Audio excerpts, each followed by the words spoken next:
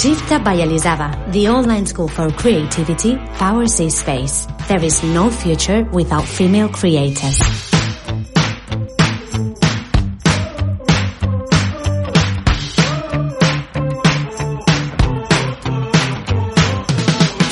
Bienvenidas a Women at Work. Welcome to a new episode of Women at Work this April 2022. After a whole month of creative and inspiring female creators in March, this month we're only going to continue on our quest to make this design profession, this creativity landscape, a bit more feminist. And today at Women at Work by Hey, we have the pleasure to host an award-winning graphic designer with more than 20 years of experience, Rejane Bello. Welcome to Women at Work. Hey, thank you so much for having me. How you doing? Nice to meet you. How you doing in this pandemic world, Rejane? Ooh, I survived. That's all I can say. That's enough. Yeah. I had the COVID, the originals, so and I survived. So I'm proud of it. Indeed. That was the bad one, let's say. Rejane, as we've said, you are a renowned graphic designer and you've worked for top firms around the world and you are leading your own studio now and you just published a book, by the way, I read, which is called Citizens First, Designers Second. I love the title and why do you think it's so important to make the creative people think like citizens come first and the professional comes second? Why would you choose that title? It doesn't come out, hopefully it doesn't come out that I'm trying to tell people how they should think. The point of the book that you see my trajectory of my profession, it relies a lot on how I started. I come from Brazil and I did social work when I was 17 and at the same year that I started University of Arts.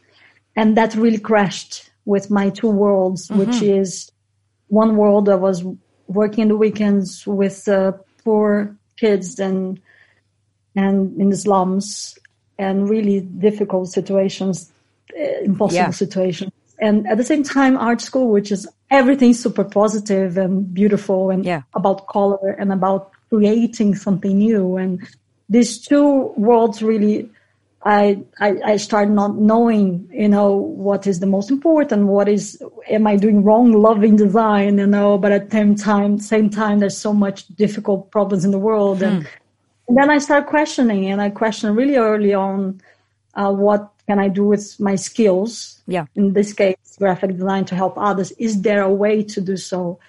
And that really took me why I'm in Europe, because I did a master's in social design.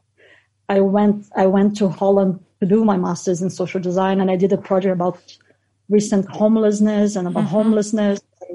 I still keep my social work in parallel. So for me, it's part of my upbringing and my life that being a citizen, you cannot be a good designer without necessarily thinking that design is about society, is giving to the whole society. We are actually the suppliers of everything. We create everything from the product design to a surgeon, to a brand that you buy in a supermarket, and to the signage system in your streets that you get lost and you can kill somebody if you don't do a good job. So it's really important for us to understand that need. And of course, different type of designer will have to be more aware of this, but it's more reflective of how I took my path than necessarily it's not at all a hands in nobody's face, because who am I?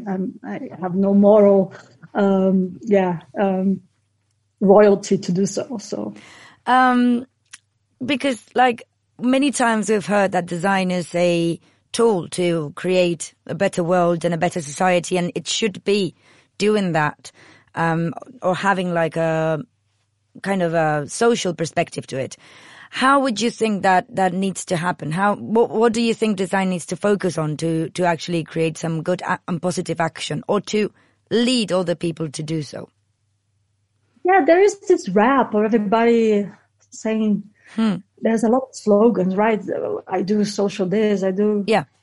I've been in companies that had departments and saying they do things, but in truth, I'm not so sure. I'm skeptical until I see somebody putting things in action. You know, like, I think we can only change ourselves and what we do. And I think, to be honest, we can only change the world if everybody would do their job, like, empathetic as much and as best as much, because little things, like, you go to the pharmacist, you are with pain. Yeah.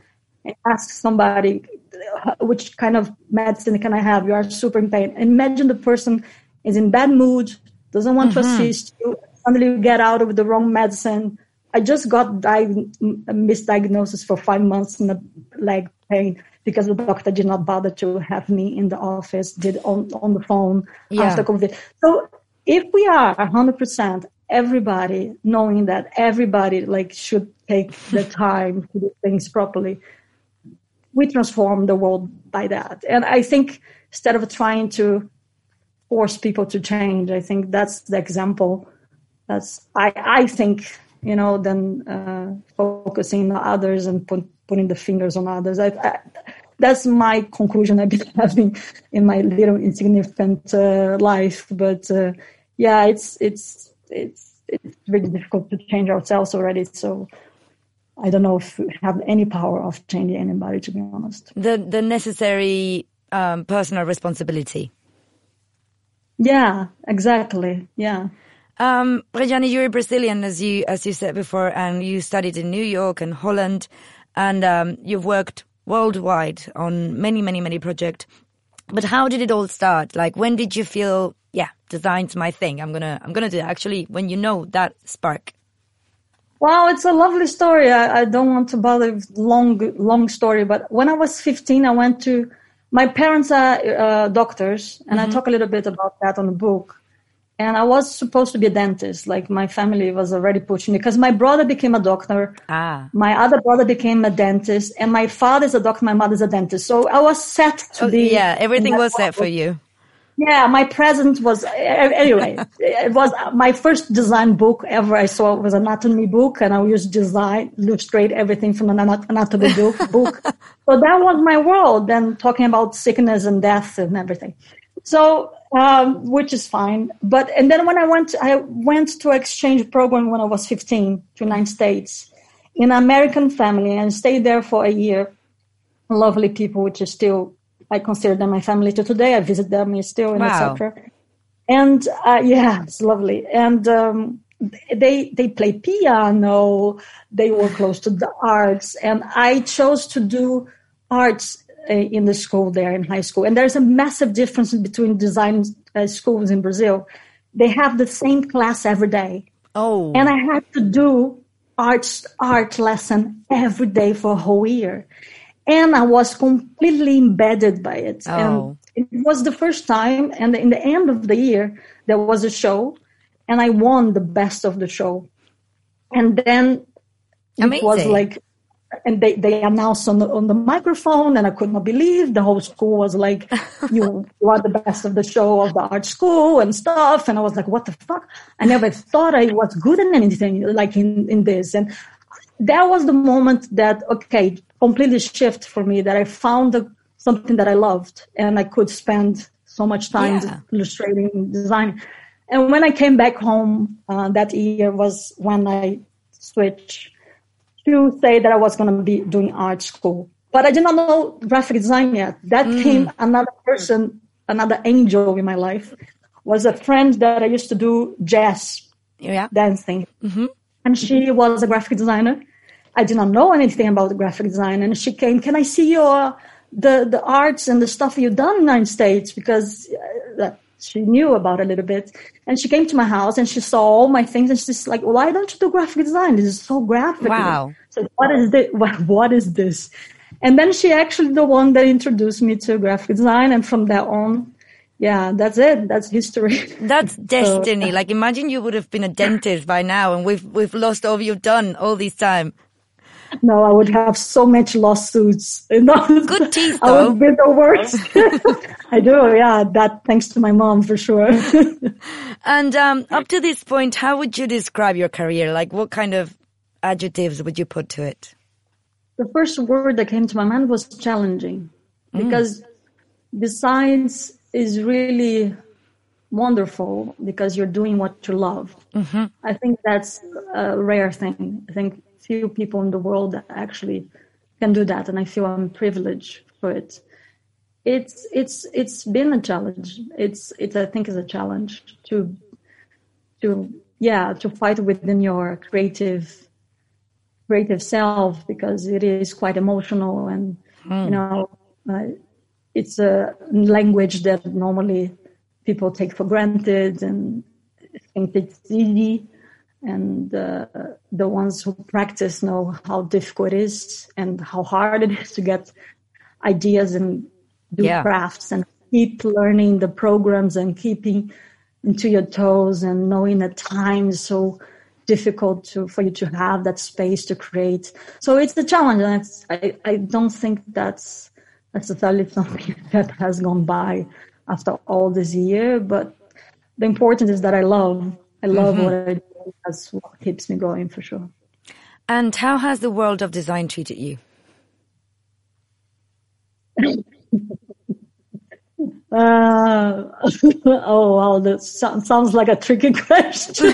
Not really, honestly. No double question in here. Okay.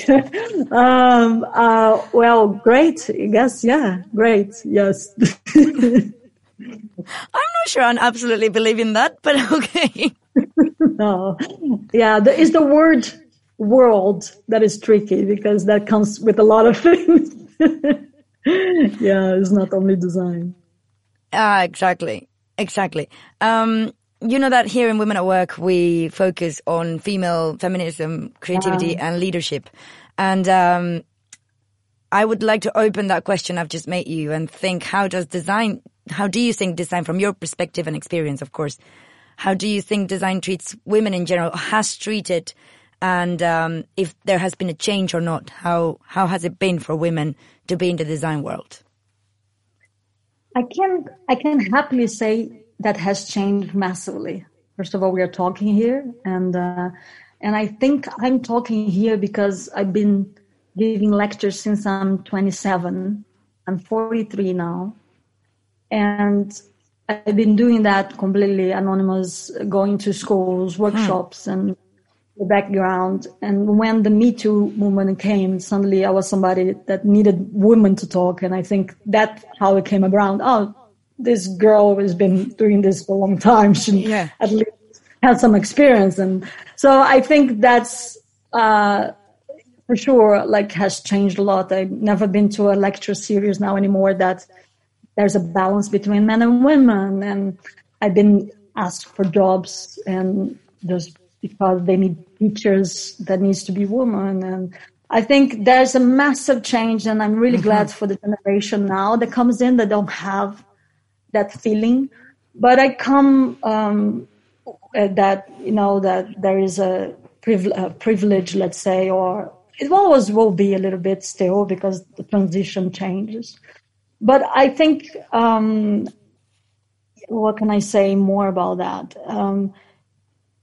I grew up with boys, so with men, two older brothers. So yeah, I think I learned how to fight quite young. I guess.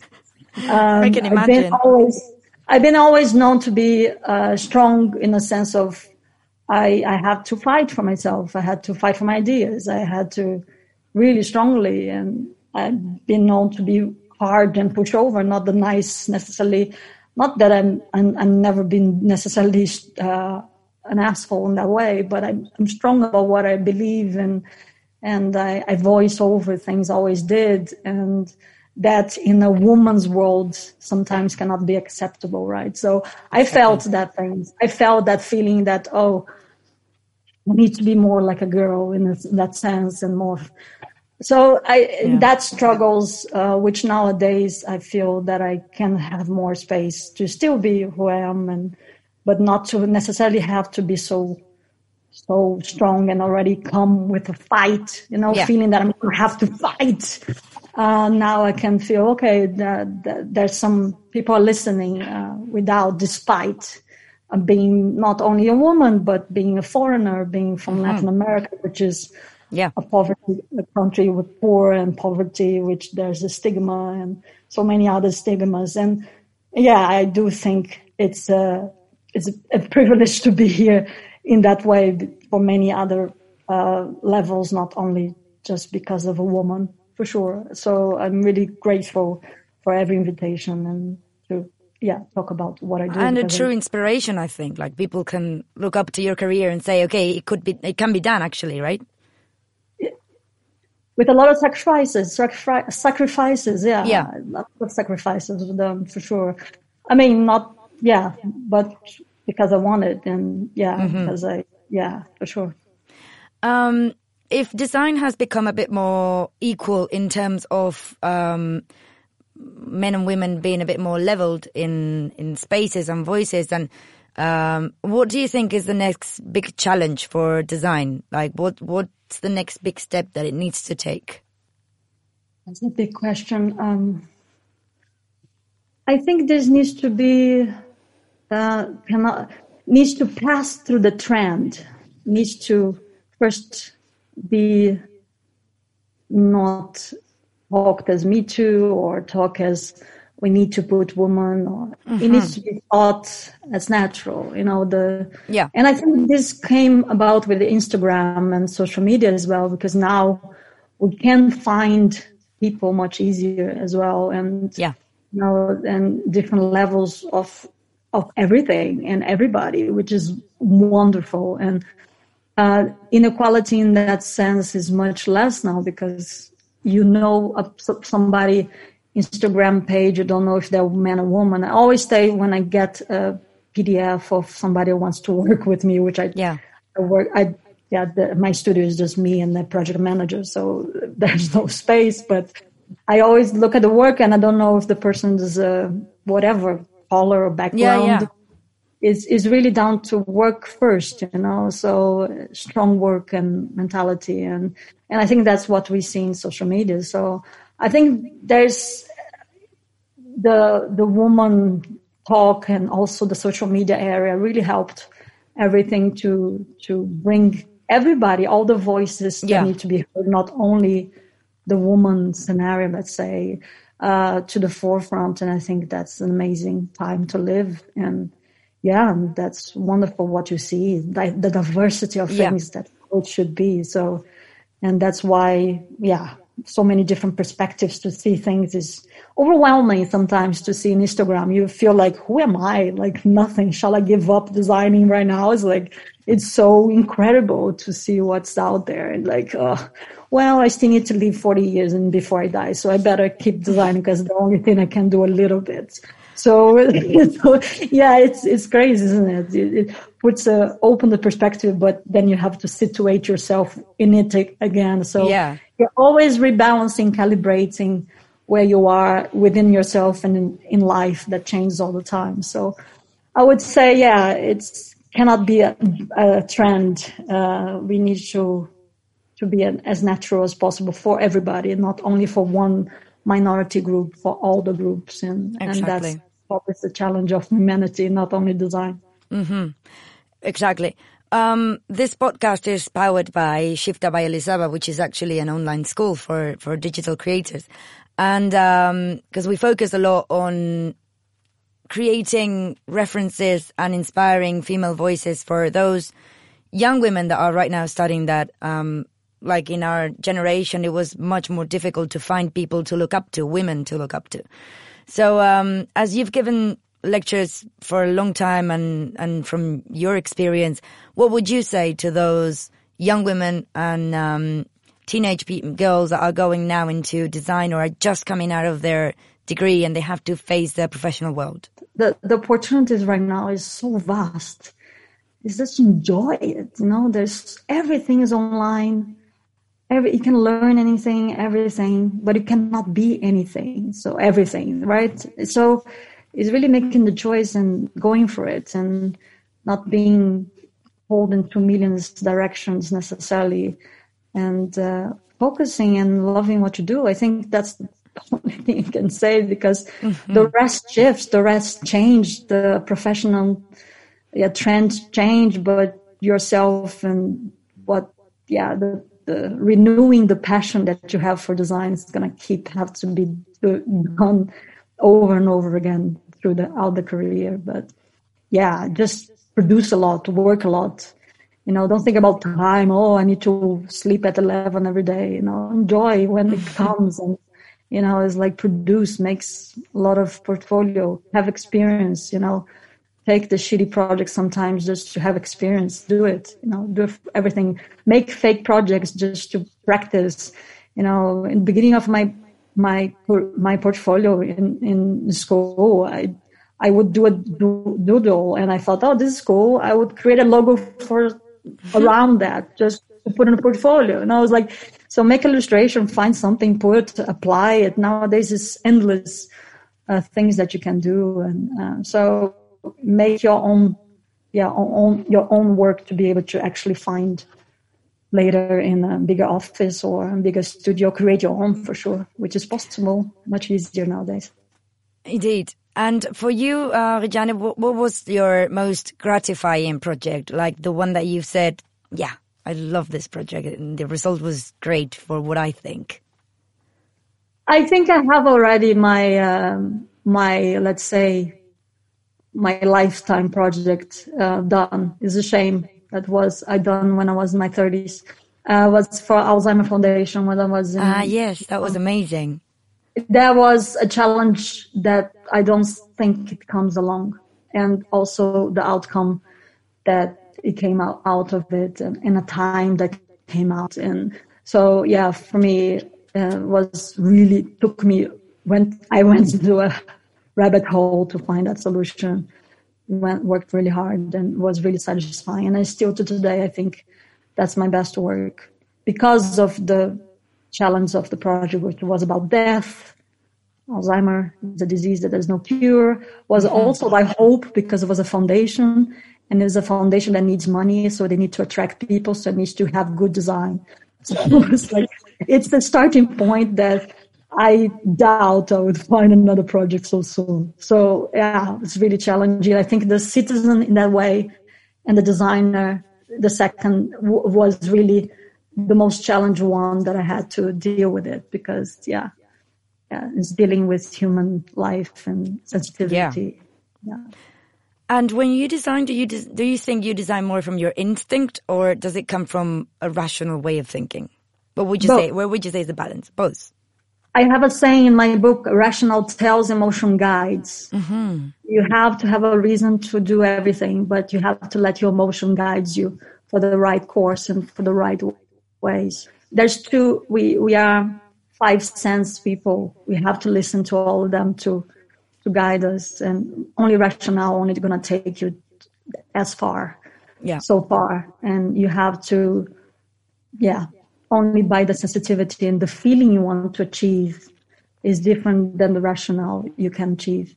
Like the Alzheimer, for example, Foundation sketch, I had the same concept, but with millions of sketches, and to find the sensitivity or the feeling that I wanted to achieve, it took me a long time. So, you chase a feeling sometimes as well, together with the rationale. And a last question, how is the future looking for you? Are you, what's your next big challenge? What's your next plan? Does it look exciting, hopeful? I'm always hopeful. Again, challenge. I think it's been almost 80 years now that I have my studio. And since I started, a lot of changes and iteration, especially after COVID. Mm-hmm. So this is going to be my first year that I have a different structure again.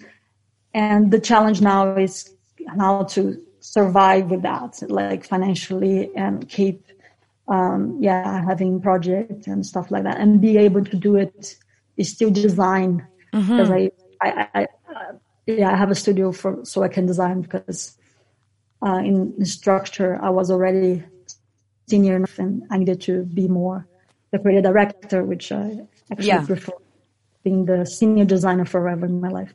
So yeah, the challenge is always that, how can I be small but still earn money and still have nice projects, but I'm small. So it's always different balance to keep at it. So, and the biggest challenge for me is design until I'm old as a woman and a Brazilian. So that's my main goal. I have no doubt it will be like that at all. Thank you so much, Rejane. That was amazing and very, very, very inspiring. Honestly, thank you for being here at Women at Work. No, thank you so much. Really lovely. Thank you so much for the opportunity. And to our listeners, thanks again for being there. This podcast wouldn't make sense without you listening. Until the next episode in 2 weeks, take care. Thank you.